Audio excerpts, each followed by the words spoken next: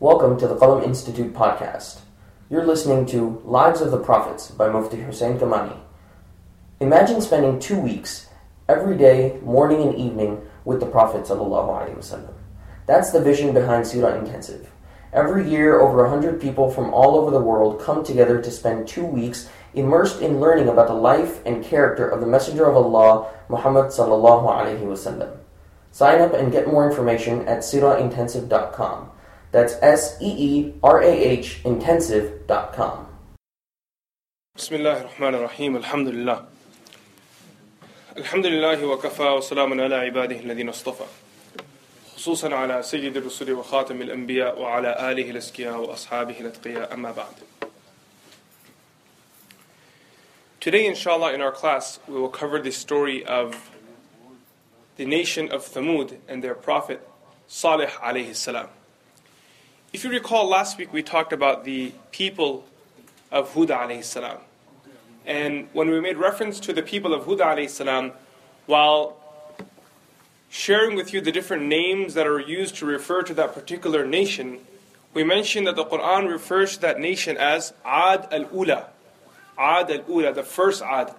And the reason why the Quran refers to the people of Hud alayhi salam as the first Ad is because from that very same generation continues on the second Ad, if you wish to say. And the Quran also makes refer to these people, but rather than calling them the second Ad in the Quran calls them the people of Thamud, and their prophet's name was Saleh alayhi salam. Another thing that you'll remember is that I shared with you that there were 4 prophets who were sent who were Arab. One was Hud alayhi salam, the second was Saleh alayhi salam, the third was Shu'aib alayhi salam, and the fourth is Sayyidina Muhammad sallallahu alayhi wasallam. Now, Saleh alayhi salam is mentioned in the Quran by his name 8 times in 3 surahs. In Surah A'raf, he is mentioned 3 times. In Surah Hud, he is mentioned 4 times. And Shu'ara, he is mentioned once. However, his nation, the people who followed Saleh alayhi salam, the people of Thamud, are mentioned in the Quran in 9 surahs, in 9 surah of the Quran. Surah A'raf, Surah Hud, Surah Hijr, Surah Naml, Surah Fussilat, Surah Al-Najm, Al-Qamar, Al-Haqqa, and Surah Al-Shams. كذبت ثمود بتغواها إذ انبعث أشقاها فقال لهم رسول الله ناقة الله وسقياها فكذبوه فعقروها فدمدم عليهم ربهم بذنبهم فسواها ولا يخاف عقباها. We'll cover these ayat and their meaning up ahead, inshallah. Now, what is the lineage of Sayyidina Saleh alayhi salam? And where do the people of Thamud come from? So there is an ikhtilaf, a kind of a greater ikhtilaf, a greater difference of opinion. One is from the famous tabi'i Wahab ibn Munabbih, and the second opinion is from Imam Baghawi rahmatullahi alayh. Imam Baghawi rahmatullahi alayh's opinion, according to Imam Ibn Kathir rahmatullahi alayh, seems to be the stronger of the two. So that's why I'll share with you the lineage of that Imam Baghawi rahmatullahi alayh states. He says that his name is Saleh, the son of Ubaid, the son of Asif, the son of Mashih, the son of Ubaid, the son of Hadir, the son of Thamud. Now, you note there that in his forefathers comes the name Thamud. And that's why this generation here, these people are called Thamud, because in their forefathers comes Thamud. And then Imam Wahab ibn Munabbih, he says that the name is Saleh bin Ubaid bin Jabir bin Thamud. So he says there are fewer forefathers between Saleh alayhi salam and the father Thamud.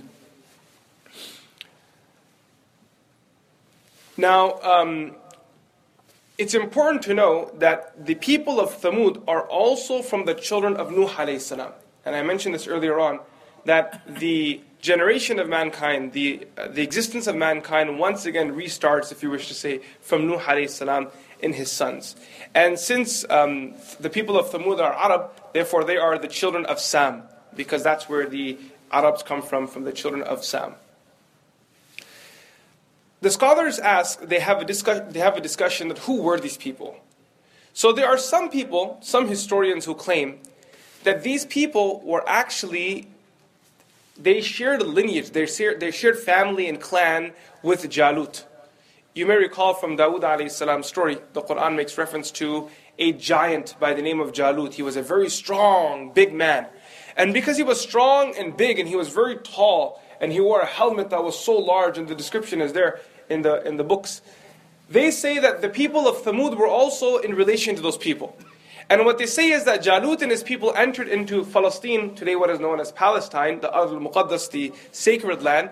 These were people who were a part of that caravan, they were a part of that clan, but they didn't join into the Ard al-Muqaddas, they kind of just hung along the way. While they were traveling, they said, you know what, we're okay, we're going to stay here. And Jalut and his people went all the way up, and these people stayed behind. So this is a claim. Now the truth is that doesn't seem to be accurate. The reason is because these are two different people, two different timelines altogether. The people of Jalut and the story of Dawood alayhi salam comes after Musa alayhi salam. And here the people of Thamud come after Hud alayhi salam. And there's a big gap between the two. There's a large gap. There's hundreds of years between the two. So there seems to be a misunderstanding. We have two references in the Quran that kind of help us give us a timeline of when the people of Thamud were. We find Allah subhanahu wa ta'ala says in the 24th juz, and this ayah comes in the discussion of Musa alayhi salam's story. That Fir'aun and his people were after Musa alayhi salam and they wanted to execute him, they wanted to kill him. So there was a person who was from the people of Fir'aun who was hiding his iman. And he came to Fir'aun and the people and said to them, and the Quran makes reference to this, the Quran calls this person, وَقَالَ رَجُلٌ مُؤْمِنٌ مِّنْ آلِ فِرْعَوْنَ يَكْتُمُ إِيمَانَهُ أَتَقْتُلُونَ رَجُلًا أَن يَقُولَ رَبِّيَ اللَّهُ وَقَدْ جَاءَكُمْ بِالْبَيِّنَاتِ مِنْ رَبِّكُمْ. He said to the people of Fir'aun that, are you killing a believer in Allah subhanahu wa ta'ala simply because he says he believes in Allah and he's brought you proofs? And then he, إِن يَكُ كَاذِبًا فَعَلَيْهِ كَذِبُ إِن يَكُ صَادِقًا يُصِبْكُمْ بَعْدَ الَّذِي يَعِدُكُمْ. If he is a liar, then let him be with his lie. And if he's truthful, then whatever he's promising you, meaning the punishment of Allah, if you transgress him, it's going to come true. And then after that, as he continues to explain to them and trying to give them understanding, to call off the hit on Musa alayhi salam, he then says, مِثْلَ دَأْبِ قَوْمِ نُوحٍ وَعَادٍ وَثَمُودَ وَالَّذِينَ مِنْ بَعْدِهِمْ. He says, and this is in Musa alayhi salam's time, before Dawood alayhi salam and Jalut, everyone, he's saying that just as Allah did to the people of Nuh, just as Allah did to the people of Ad, and just as Allah subhanahu wa ta'ala did to the people of Thamud, and those who came after them. So from here again we can create a little timeline. The people of Nuh alayhi salam, Hud alayhi salam, and then Saleh alayhi salam. And the second reference is in Surah Araf, verse number 74, where Allah subhanahu wa ta'ala says, وَاذْكُرُوا إِذْ جَعَلَكُمْ خُلَفَاءَ مِنْ بَعْدِ عَادٍ. And remember when Allah subhanahu wa ta'ala made you successors after the people of Ad, after Hud alayhi salam's people. And not only did He make you successors after them, وَبَوَّأَكُمْ فِي الْأَرْضِ تَتَّخِذُونَ مِنْ سُهُولِهَا قُصُورًا وَتَنْحِتُونَ الْجِبَالَ بُيُوتًا.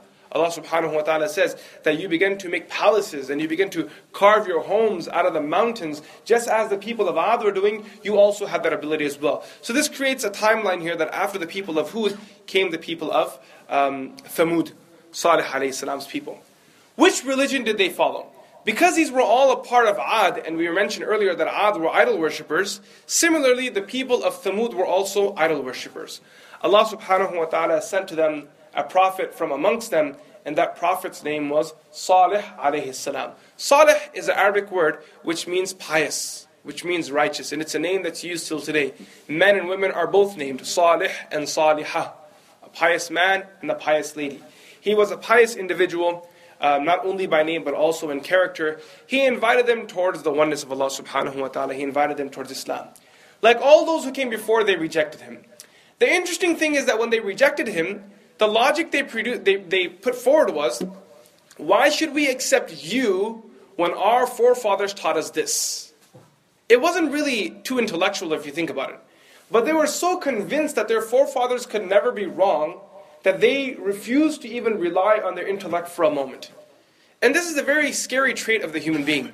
Sometimes we become so comfortable with certain practices that we become blind in the practice. And when someone comes to us and says, hey, excuse me, don't you know that logically what you're doing doesn't make any sense? Have you ever thought about this thing? Have you ever considered this reference, this statement? This is why Allah created you. Look at the creation around you.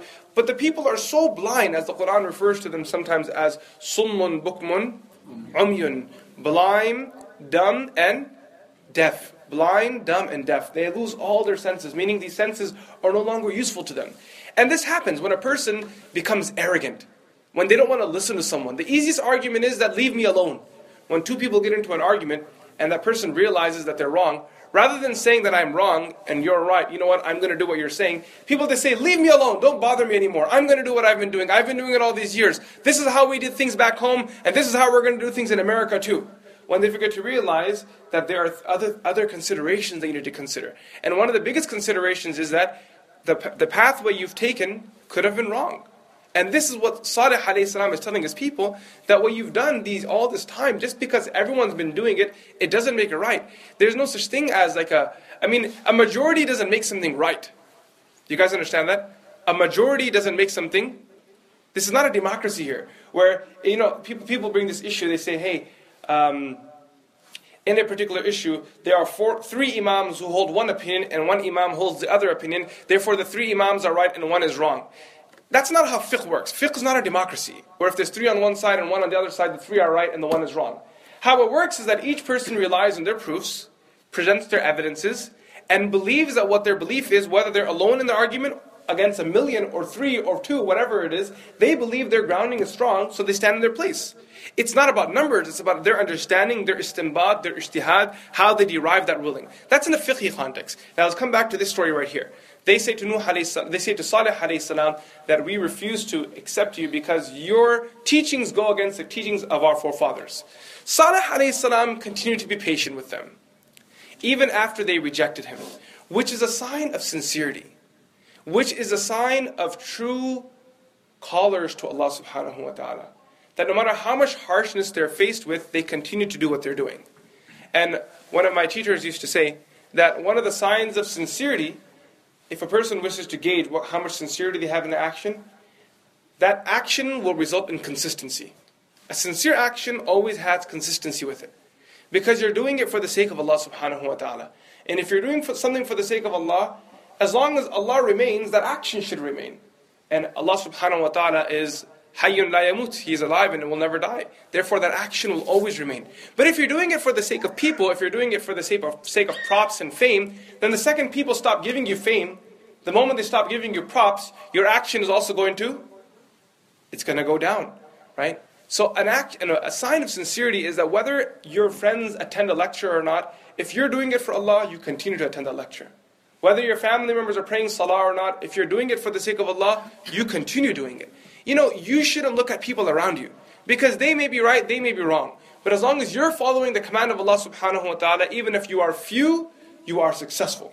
And you'll notice this when we talk about the story, when we cover the story of Nuh alayhi salam and also the story of Hud alayhi salam, we mention in each one that how many followers did each of them have? Few in number. They had very few followers. And Allah subhanahu wa ta'ala says the same thing regarding, here we have Saleh alayhi salam, and then we'll have Ibrahim alayhi salam. Ibrahim alayhi salam hardly had any followers, by the way. I'm not even joking. You know how many followers Ibrahim alayhi salam had? Except for his family, he had 0 followers. Ibrahim alayhi salam had no followers. But today you look at Ibrahim alayhi salam's legacy and it's amazing. We'll cover that more next week, inshallah, when we get to the story of Ibrahim alayhi salam. Lut alayhi salam as well. How many followers? A handful of followers. It's a few followers. But these people weren't about the numbers. And I think that's something that we have to go back and revisit. We live at a time where everything has become so superficial. The success of a particular project is gauged by numbers. We've made our da'wah into businesses as well. In business, how do you gauge a success? You go to an accountant and he does the numbers for you. If the numbers are right, the business is good. The numbers are bad, the business isn't good. It's as simple as that. But in Islam, when it comes to building our connection with Allah, building a community, establishing people, it's not about numbers. It's actually about the quality within the people. You may have 1 follower, but that quality of that one person could be good, and that's good enough. And you may have 100 followers, and out of those 100, the quality is at 0, or even beneath that. It's probably all scum that you've put together, and that doesn't hold the same value as 1 follower who was solid. So it's about building quality in people. Now, these people, they continued to debate with Saleh alayhi salam. They became very aggressive with him. Finally, they said to Saleh alayhi salam, bring us a miracle. What did they say? Bring us a miracle. Saleh alayhi salam said to them, what kind of miracle would you like? So they said to Saleh alayhi salam, we want a camel. But not just any camel. we want the camel to come out of this mountain. These guys were all about mountains. They used to build their houses in mountains. They understood mountains. They understood the material of mountains, how difficult it was. Now they wanted a soul to come out of something that had no soul. So they said, that mountain there, that's what we want the camel to come out of. Not only a camel, one of them said the camel should be a red camel. Then another person got up and said, it must be a fat and stocky camel, so when it comes out we can benefit from it. Another person got up and said, it must be a large camel. Another person said, it must be a pregnant camel. So they kept adding conditions. We want this kind of camel, that kind of camel. Kind of reminds you of the story of Banu Israel that Allah mentions in the Quran in Surah Baqarah, right? And they continued saying, this kind of camel, this kind of camel. Saleh alayhi salam, he went to his prayer area, his musalla. He prayed to Allah subhanahu wa ta'ala, made dua saying, Ya Allah, give them their camel. Now, there's a few points that we have to discuss here. Actually, let me just finish off two things that Saleh alayhi salam says to them. Saleh alayhi salam says to them that when Allah gives you the camel, you cannot touch it with the ill intention. وَلَا تَمَسُّوهَا بِسُوءٍ. You cannot touch it with ill intention. When Allah gives you the camel, you have to touch it very respectfully if you touch it. And the second thing he said, that you will have a day to drink from your water, and this animal will drink a day. Now someone can argue and say, why does the animal need to drink for a full day? Well, the reason was because what kind of camel did they ask for? They asked for a big camel. They got what they wanted. They got a big camel. Camel needed water. One day of water for the camel. The other thing was that there's some narrations that say that the people of Thamud, they begin to complain. They say that this camel is so big that our animals run away. So our animals cannot drink the same time that your animal drinks. So then Allah subhanahu wa ta'ala said, هَذِهِ نَاقَةُ. This is the camel of Allah, that belongs to Allah subhanahu wa ta'ala. Therefore this camel will drink for a full day, and the other day will be your animals drink. Now, before we move forward, let's stop right here. There's a few issues that we have to discuss. The first issue, because this is the first time I think in our class, we're clearly discussing, as a part of our series, a miracle. So let's understand what miracles are. And by understanding miracles, some of the other discussions will open up. Imam Sa'duddin Taftazani rahmatullahi alayhi. Sa'duddin Taftazani rahmatullahi alayhi, who was a great scholar in Islamic history and a contributor to some of the more sophisticated sciences in Islam. When, in madrasa, in Islamic schools, there's a saying that the one who can teach the works of Sa'duddin Taftazani is the highest caliber of scholar. Imam Sa'duddin Taftazani, Wallahu alam, I don't remember the exact area. I'm assuming it's near this Iran / Mawara al-Nahr area. But Wallahu alam, I haven't checked the exact location of where it would equal to today. So, and it would be Taftazan. Obviously, that's where he's called Taftazani, but I'm not sure exactly where Taftazan is. Wallahu alam. Now, what we can tell you, though, is that he passed away in year 792. 792. So he's an older scholar, but he's a very intellectual person. So Imam Sa'duddin Taftazani rahmatullahi alayhi, while defining what a miracle is, he says, it is something extraordinary that appears at the hands of a claimant to prophethood. It is something extraordinary that appears at the hand of the claimant of prophethood at a time of challenge to the naysayers. So those who reject, as a challenge to them, it comes. Which the latter can produce nothing that compares to it. And the person who's claiming for the miracle, or the one who's being shown the miracle, they cannot show anything similar to that miracle. Sheikh Ibrahim al-Bajuri, rahimahullah ta'ala, while describing the miracle, he says that there are certain integral aspects to a miracle. Certain very important aspects that must be there in order for a miracle to be understood properly. The first thing that he says, and he lists out 8 of them, and I'll share them with you. The first thing he says is that, he says that it must consist in a discourse or deed or something that fails to take place. For example, respectively, the Quran, the gushing of water from between his fingers, and the failure of fire to burn our Master Ibrahim alayhi salam.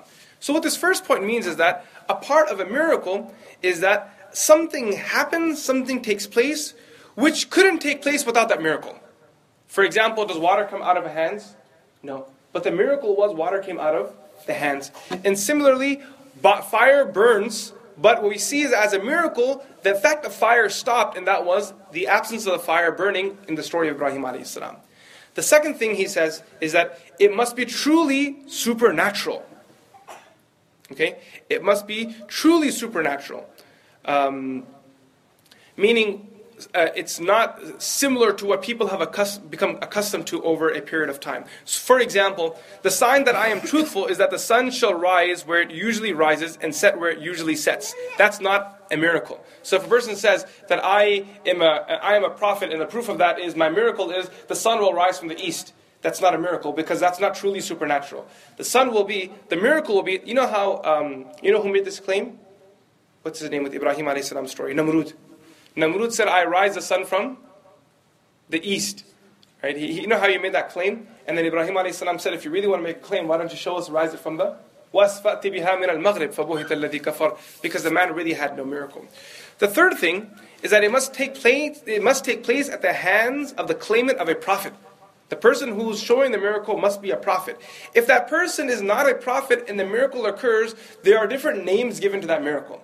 If something happens, let's say for example, that seems extraordinary at the hands of a magician, what does that mean? What is that called? Or for example, it happens at the hands of the prophet, but before they become prophet. Or it happens at the hands of a pious person. Or it happens at the hands of a person who sins openly, a fasiq. So for that, what are the different names for extraordinary things that happen at the hands of different people? I'll cover that in a moment. But here, one of the points is that it must take place at the hands of someone that claims prophethood. Number 4, it must be paired with the assertion of prophethood or else in effect. What that means is that when the prophet claims for it to happen, it needs to happen right away. So that person can't say, it's going to rain, and then walk away and it rains 1 week later. That's not called a miracle. It needs to happen right when that person says it. Or if the prophet does say themselves that it will happen at this time, then it happens at that time. So either haqiqatan means immediately it happens, or hukman means it happens when the prophet says it's going to happen. So for example, the Prophet ﷺ said, and this may not be considered as a miracle, but just so you understand, he said to the people that when I was returning back from Isra and Mi'raj, I saw a caravan that was coming. Now, he told them when it was going to happen. You understand? So that's, it's not exactly a miracle because he saw it, and it's not khariq al-'ada. But nonetheless, it's something of that sort where it happens later on, but that's because a prophet said so or because of a reason that's connected to it. The fifth thing is that the miracle must occur as was stated. It cannot have opposite to that. So for example, if the prophet says that these stones will speak, and now the stones speak and they say he's a liar. So the stones did speak, but what do they say? They say the opposite of what he's claiming, therefore it's not testifying for him, it's actually going against him. Number 6, what he claims must happen. So for example, the prophet says that I will have the sea split into 2. But when he makes a gesture, the sea doesn't split into 2, the sun splits into 2. Or the moon splits into 2. You know, it's like a mishit. He's trying to shoot there and went in the wrong net, own goal. So that's not going to count. It has to be exactly as that person said. Number 7, it must be impossible to encounter. So it must be impossible to counter it. Which means when the prophet does something, you cannot counter it back. So this moves out any witchcraft and any sihr that people do, because witchcraft and sihr can all be countered. Like for example, the people of Musa alayhi salam, they came with their magic, their witchcraft, and Musa alayhi salam countered it. But once he countered them with this miracle, could they counter him back? They were not able to, because this is a sign of a miracle that it cannot be countered back. And the last thing is that it must not take place at a time when natural customs are abolished. So we know that towards the end of time, when the Day of Judgment comes nearby, natural customs will be abolished. So for example, the sun will rise from the west. And also Ya'juj and Ma'juj will be there. Dajjal will be there. So many unnatural things, if you wish to use the word, will be happening. And at that time, if someone comes like Dajjal and says, watch this, I'm going to do a miracle, and he shows a miracle, that's not called a miracle. And it's because at that time, many unnatural things are already occurring. And people can use those unnatural things to their favor to make false claims. Therefore, that's one of the conditions the scholars also put down. Now, earlier on, I was mentioning that depending on who is doing the supernatural action, there's a different title given to it. So the first time, I'm going to walk you through 5 words. 5 words that are very important for you to know. The first is called irhas. Irhas is the manifestation of such a thing by a prophet before the prophethood, which is considered to be supernatural. So you know that miracle thing, that supernatural thing that happens? It happens by the prophet, but before prophethood. by the Prophet, but before prophethood. What do we call that? Irhas. The second is mu'jizah. Mu'jizah. Mu'jizah means the manifestation of the miracle at the hand of a prophet or a messenger. Mu'jizah comes from the Arabic word ajaza, and that means to be left incapable, not having the ability to do anything back. And that's the effect of the mu'jizah, that once it does something, the person in front has no response at all, because it's kind of like it's the last punch. You're knocked on the ground, you can't move anymore. The third is called karama. This is done by a wali, a friend of Allah subhanahu wa ta'ala, a pious individual. Karamat is the plural of karama, and this is a reality. This is not something that should be joked around with or considered as non-existent. Because in the books of Aqidah you will find Imam Taftazani and others also write Karamatu awliya'i haqqun, that the miracles that happen at the hands of the friends of Allah subhanahu wa ta'ala are a reality. And these miracles have happened from the time of the Sahaba. After the Prophet sallallahu alaihi wasallam, there will be no other Prophet. So the miracles that happen at the hands of righteous people after the Prophet sallallahu alaihi wasallam, from the Sahaba and onwards, these are all considered as karamat. And a great example of a karama is Umar radiallahu anh writing a letter to River Nile. The River Nile went dry. They came and complained to Umar radiallahu anh that there was a practice in Egypt. What they would do is that they would take a young lady, and dress her like a bride and put her inside the river. And the next day they would come and she would be lying there uncovered and destroyed and possibly even dead. And when Amr ibn As radiallahu anh heard of this, he said, no lady will die during my watch. This is not Islamic. Nobody's going to die innocently. And they said, what are we going to do? He said, we're going to be patient and make dua to Allah subhanahu wa ta'ala. They waited, and now because of no water, the lands were going dry and people were struggling and some were even dying. So Amr ibn As radiallahu anh wrote a letter to Umar ibn Khattab radiallahu anh. And Umar radiallahu anh, when he read the situation, he said, La hawla wa la quwwata illa billah. And then he wrote a letter. And he said to the messenger, take this letter and read it to the people. And after they hear it, then go and place it inside the river Nile. And the letter said, Min Amir al-Mu'mineen Umar bin Khattab ila Nil Misr. That this letter is from Amir al-Mu'mineen Umar bin Khattab to the Nil, to the Nile of Egypt.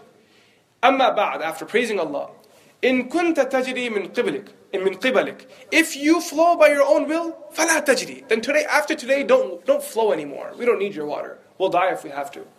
Wa in kana Allahu al-wahid al-qahhar, and if it is Allah, the alone, the all-powerful, who makes you flow, فَنَسْأَلَ اللَّهُ الْوَاحِدُ الْقَهَّارِ أَن يَجْرِيَكَ, then we ask that Allah, the all-powerful, the alone, to make you flow. And then after that they took that letter and they put it inside the river Nile. And the next day they came, the river Nile was flowing again. This is a good example of a miracle, right? And it's an established miracle. And there are so many miracles that are established. It's important that we don't disregard something that's difficult for us to understand. Now, one of the differences between a miracle, a karama from a pious person, and a mu'jiza from a prophet, is that the mu'jiza should be announced. The mu'jiza should be announced. The karama shouldn't be announced. Whoever was there to witness it has benefited from it, and that's the end of it. It's not something that should be announced again and again. It was sent, it happened for a reason, for a purpose, and those who benefit can benefit. But publicly announcing it, the scholars just say it's not a common practice. Wallahu alam. The next, number 4, is what they call ma'una. This is exhibited by a Muslim, a true believer. Any Muslim. The 5th is what they call istidraj. This is done at the hand of a disbeliever. And the last, number 6, I said 5, make it 6, sorry. Number 6 is what happens at the hands of someone that is doing witchcraft and magic, and this is called sihr. What is this called? Sihr. And the Quran also makes reference to magic as well.